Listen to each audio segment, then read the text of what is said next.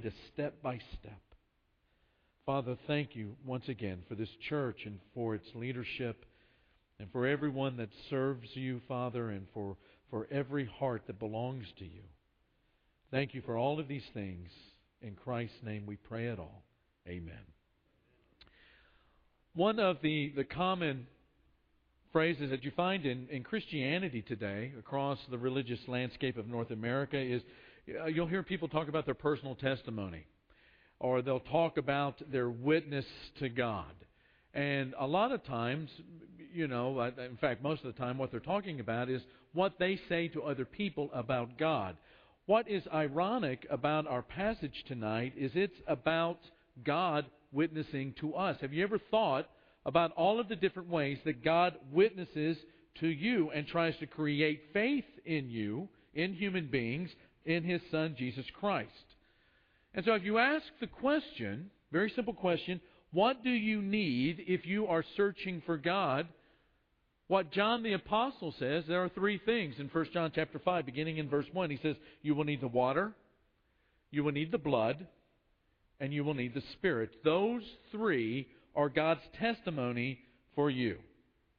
In 1 John chapter 5 and verse 9, he says, we accept human testimony, but God's testimony is greater because it is the testimony of God which He has given about His Son. What John is trying to say is that as you're going through life, trying to live your life as this disciple, as we talked about this morning, faithful, there is a work that God continues to do in your mind and in your heart and in your soul to convict and to convince and to make more concrete your understanding of the power and the presence and the reality of Christ. Now, there have always been those that have talked about Christ. I mean, think about Jesus' trial. We go to the kangaroo trial at the end of the Gospels. There are these false witnesses that are brought out to talk about Jesus with lies and with accusations that are not true.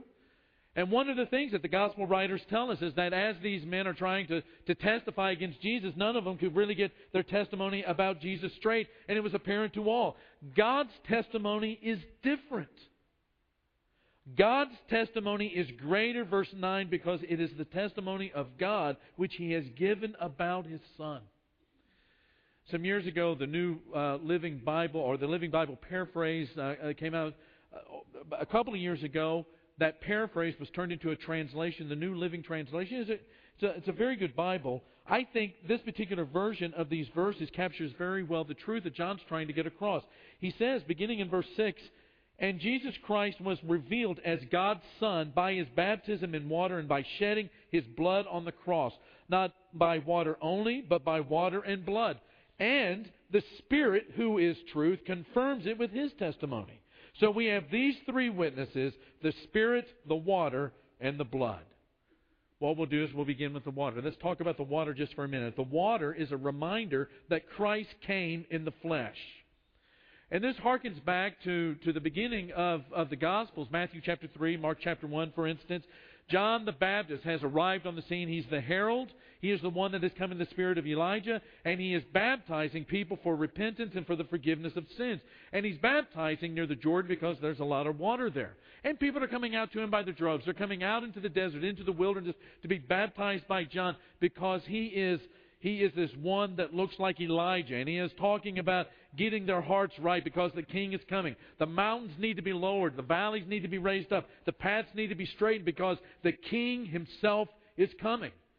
And one day, in the middle of His preaching, in the middle of His baptizing, in the middle of His witnessing about the one that is coming after Him, Jesus, the very one He's talking about, comes to John and says, you know what, John, I need to be baptized. And John is taken aback by this, and he says, I think I need to be baptized by you. And Jesus says, we need to do this to fulfill righteousness. And John goes into the water with Jesus and baptized, and as Jesus comes up out of the water, and one of the Gospels says, while they are praying, the Spirit of God descends on Jesus like a dove, and a voice from heaven says, what? This is my Son, whom I love. With Him I am well pleased. And later on, John the Baptist is with some of his disciples. And he sees Jesus walk by and he goes, the Lamb of God that takes away the sins of the world. And then there's another time when he's with two of his disciples, and he's being questioned about who John really is, John the Baptist really is, and his remarks are found in verse 32 and 33 and 34 of John chapter 1. John gave this testimony about Jesus' baptism. He says, I saw the Spirit come down from heaven as a dove and remain on him.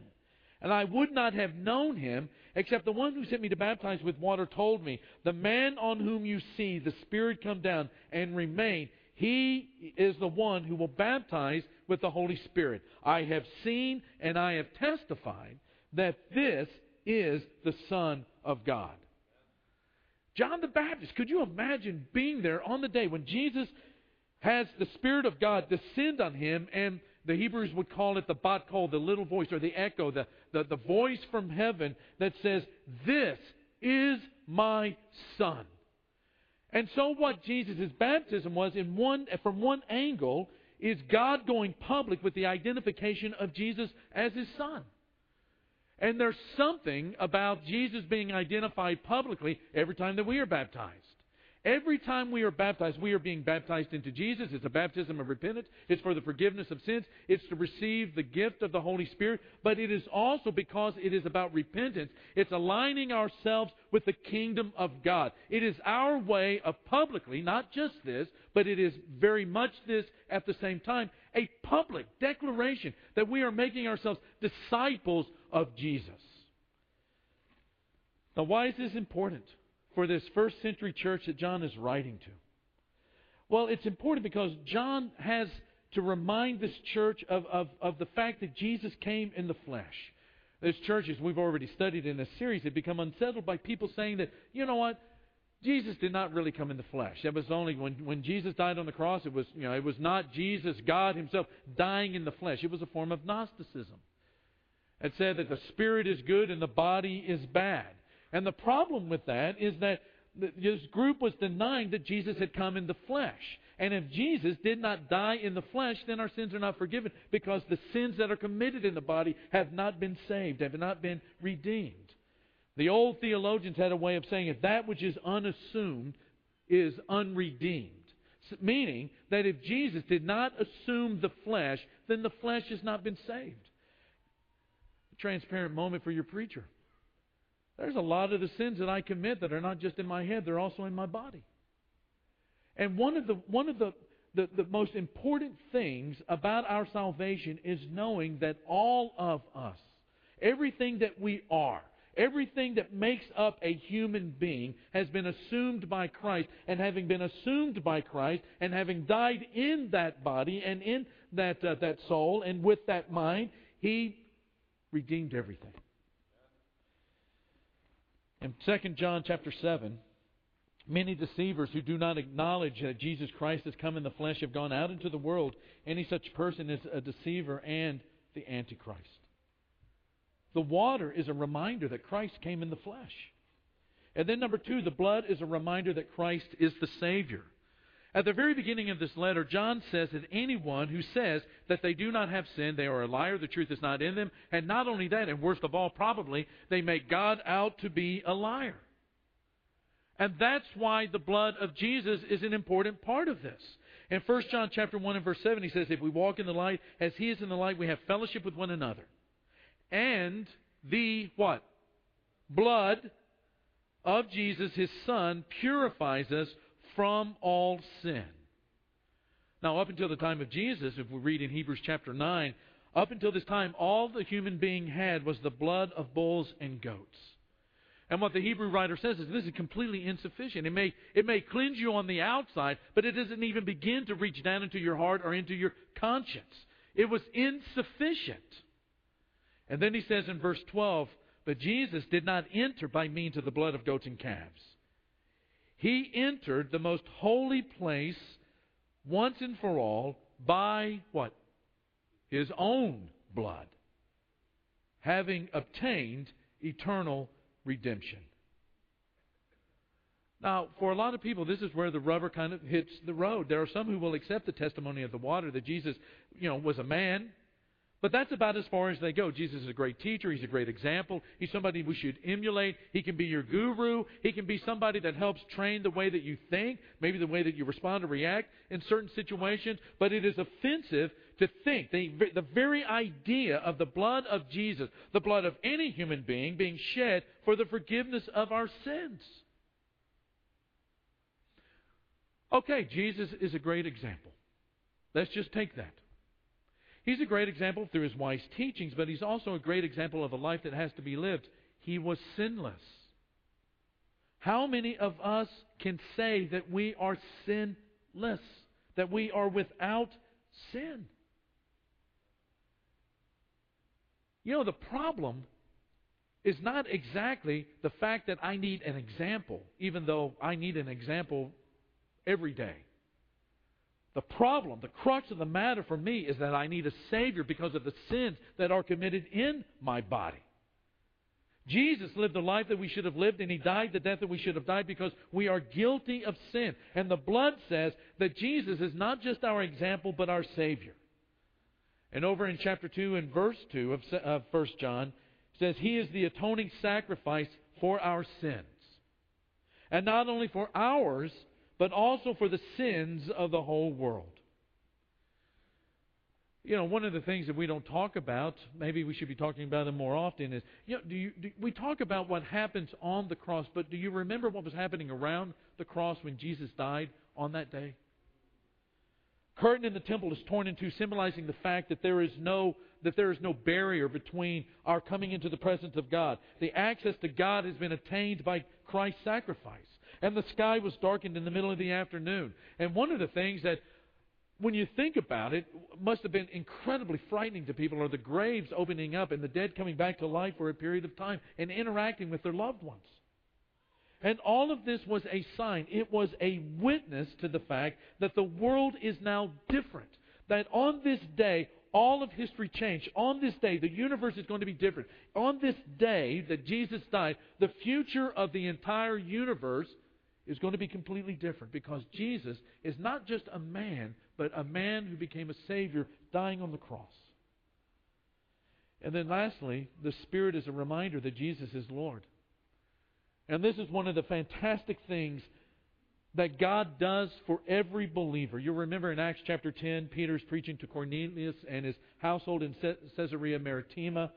And as he's preaching there, he makes this very interesting comment in Acts chapter 10, beginning in verse 37. He says, You know what has happened throughout Judea, beginning in Galilee after the baptism that John preached, how God anointed Jesus of Nazareth with the Holy Spirit and power.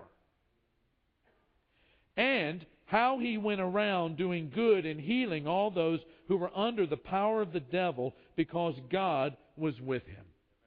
Now, one of the things that happens when we talk about the miracles is that, the problem in thinking about miracles is to think about them one-dimensionally.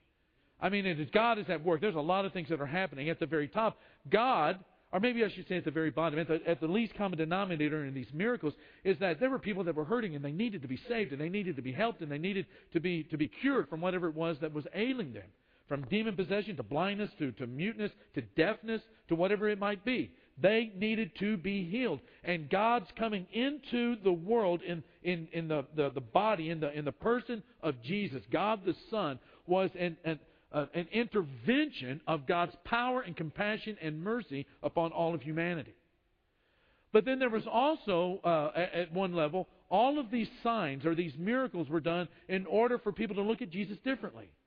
In Mark chapter 2, there's Jesus who is teaching there in Capernaum. It's one of those great teaching moments where everybody in the town has heard about Jesus. They're thronging to the place where He is staying, and there are just people everywhere. All the exits are blocked off. The fire marshal in Capernaum is having a fit. And the next thing you know, there are these guys who have a paralyzed man, a friend of theirs who is a paralytic. He's on a mat. He can't get up and walk.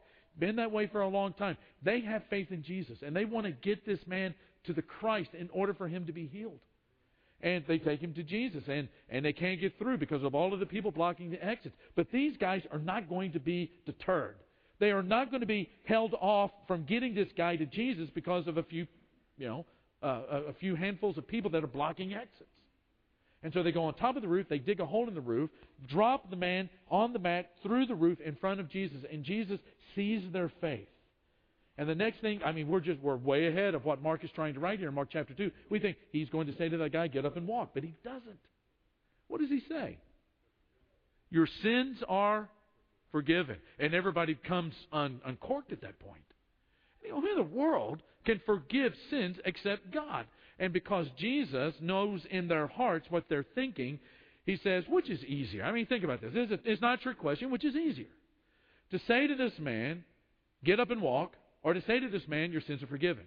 Well, one can be proven, the other cannot, at least in that moment. And they get that. And they say, well, it's easier to say, your sins are forgiven. The harder thing is to say to that guy, get up and walk.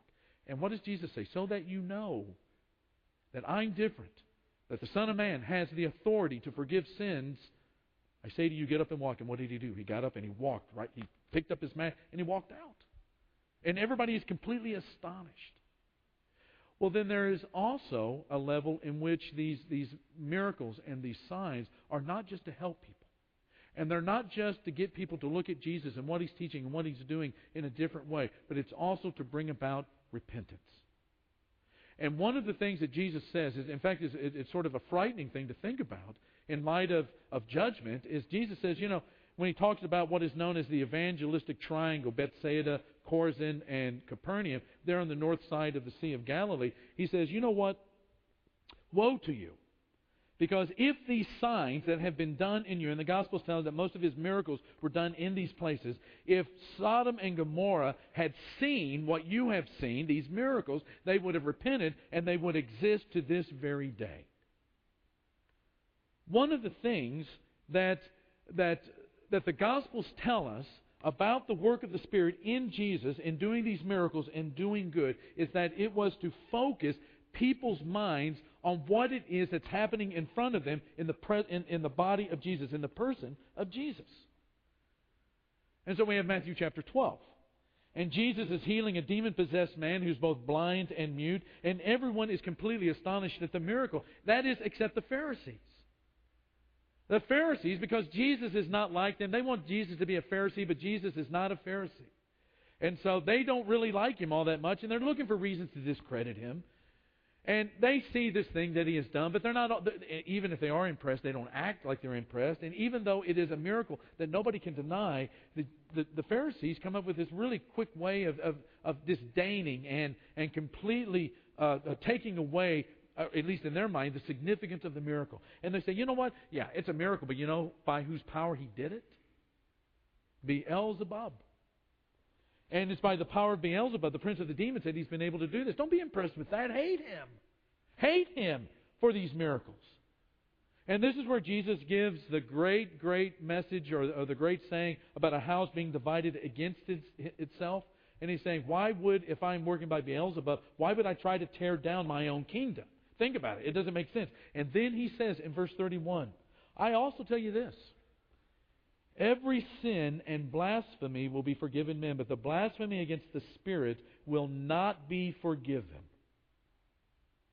Because the Spirit is saying some very important, specific, incredibly life-changing, profound, utterly mind-boggling things about Christ. And anyone who speaks a word against the Son of Man will be forgiven. But anyone who speaks against the Holy Spirit will not be forgiven either in this age or in the age to come. The Spirit, through these miracles, was witnessing to Christ. And to speak against that Spirit was to blaspheme that Spirit, which became the unforgivable thing. Later on in Acts chapter 5, Peter's in front of the Sanhedrin after healing and teaching in Solomon's colonnade there in Jerusalem. And they've been called in front of the Sanhedrin, and they said, we thought we told you not to say anything in this man's name. And all of the disciples, the apostles, there together say, we're not going to obey men, we're going to obey God.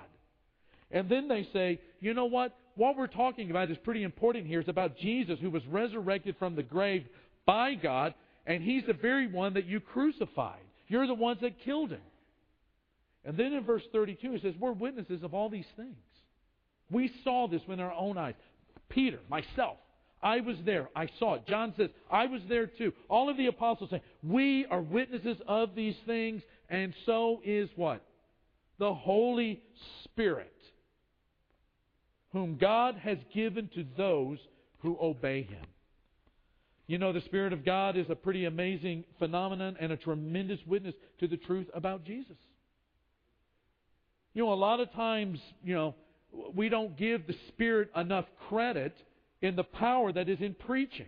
The power of preaching is not in the eloquence. The power of preaching is not in its ability to entertain. The power of preaching is in the power of the Spirit. 1 Peter chapter 1 and verse 12, Peter is saying, it's revealed to them that they were not serving themselves but you when they spoke of the things that they have now been told, you by those who have preached the gospel to you by the Holy Spirit sent from heaven.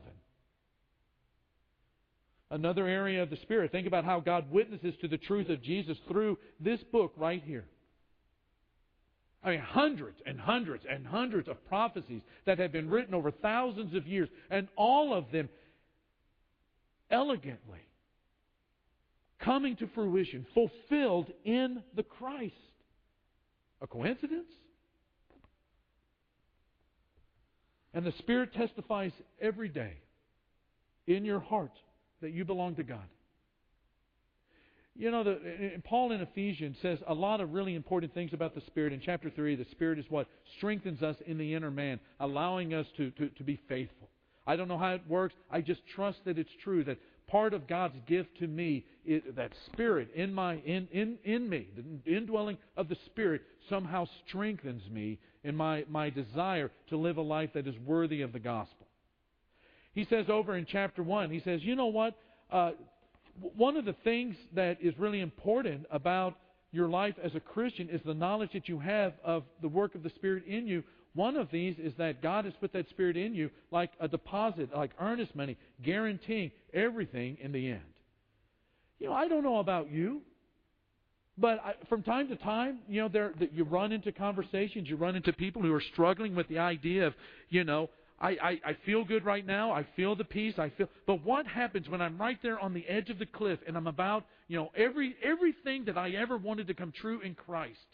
While I'm standing there right on the cliff, about to enter in the world to come, the doubts, the darkness, the uncertainty, the things that I don't know to expect through that portal of death into the next world that I go. How do I know that these things are true?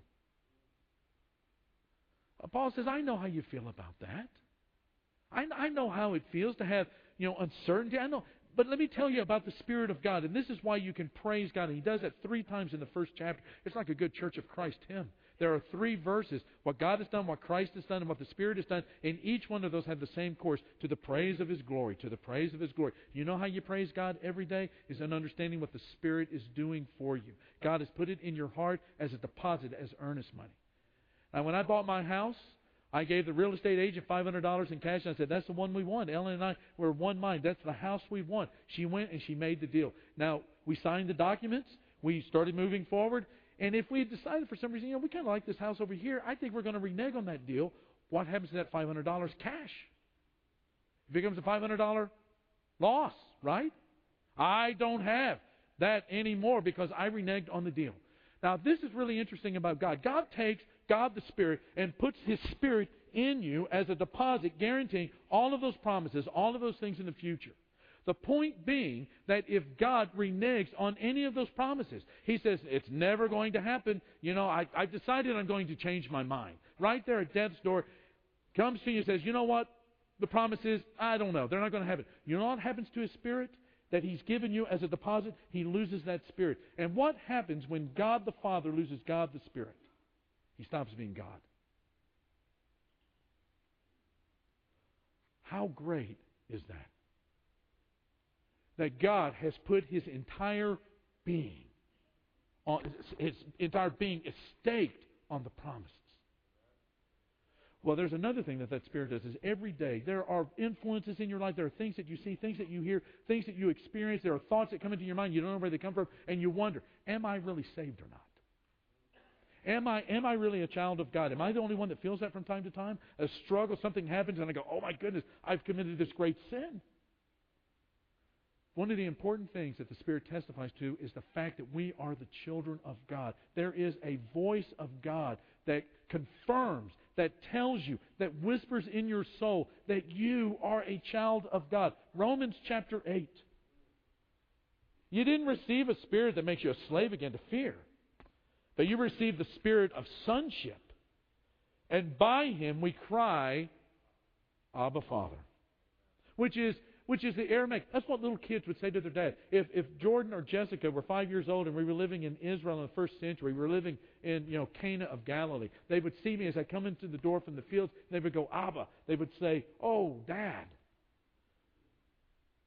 The Spirit, verse 16, Himself testifies with our spirit that we are God's children. Now again, I don't know the nuts and bolts of that. What I know is that it's God's Spirit that is testifying, that is witnessing somehow to our spirit, confirming the fact that we are God's children. 1 Corinthians chapter 12 and verse 3, I tell you that no one who is speaking by the Spirit of God says, Jesus be cursed. And no one can say Jesus is Lord except by the Holy Spirit. 3 witnesses, the water and the blood and the Spirit. This is the testimony of God to you, to me, to all of us about the Christ. Are we listening to the testimony? Jeff's going to lead us in a song right now, and we're going to bless each other by the singing of it and the lifting up of praise to God for the greatness of His witness, of His testimony to us. His Spirit testifying to our spirit that we truly are the children of God. That we are His. That Christ is the Son of God who died on the cross to save us from our sins. Not just the sins of our mind, but the sins, the all-encompassing global sphere of sin that we live in. That's our body and our mind. And the Spirit of God being poured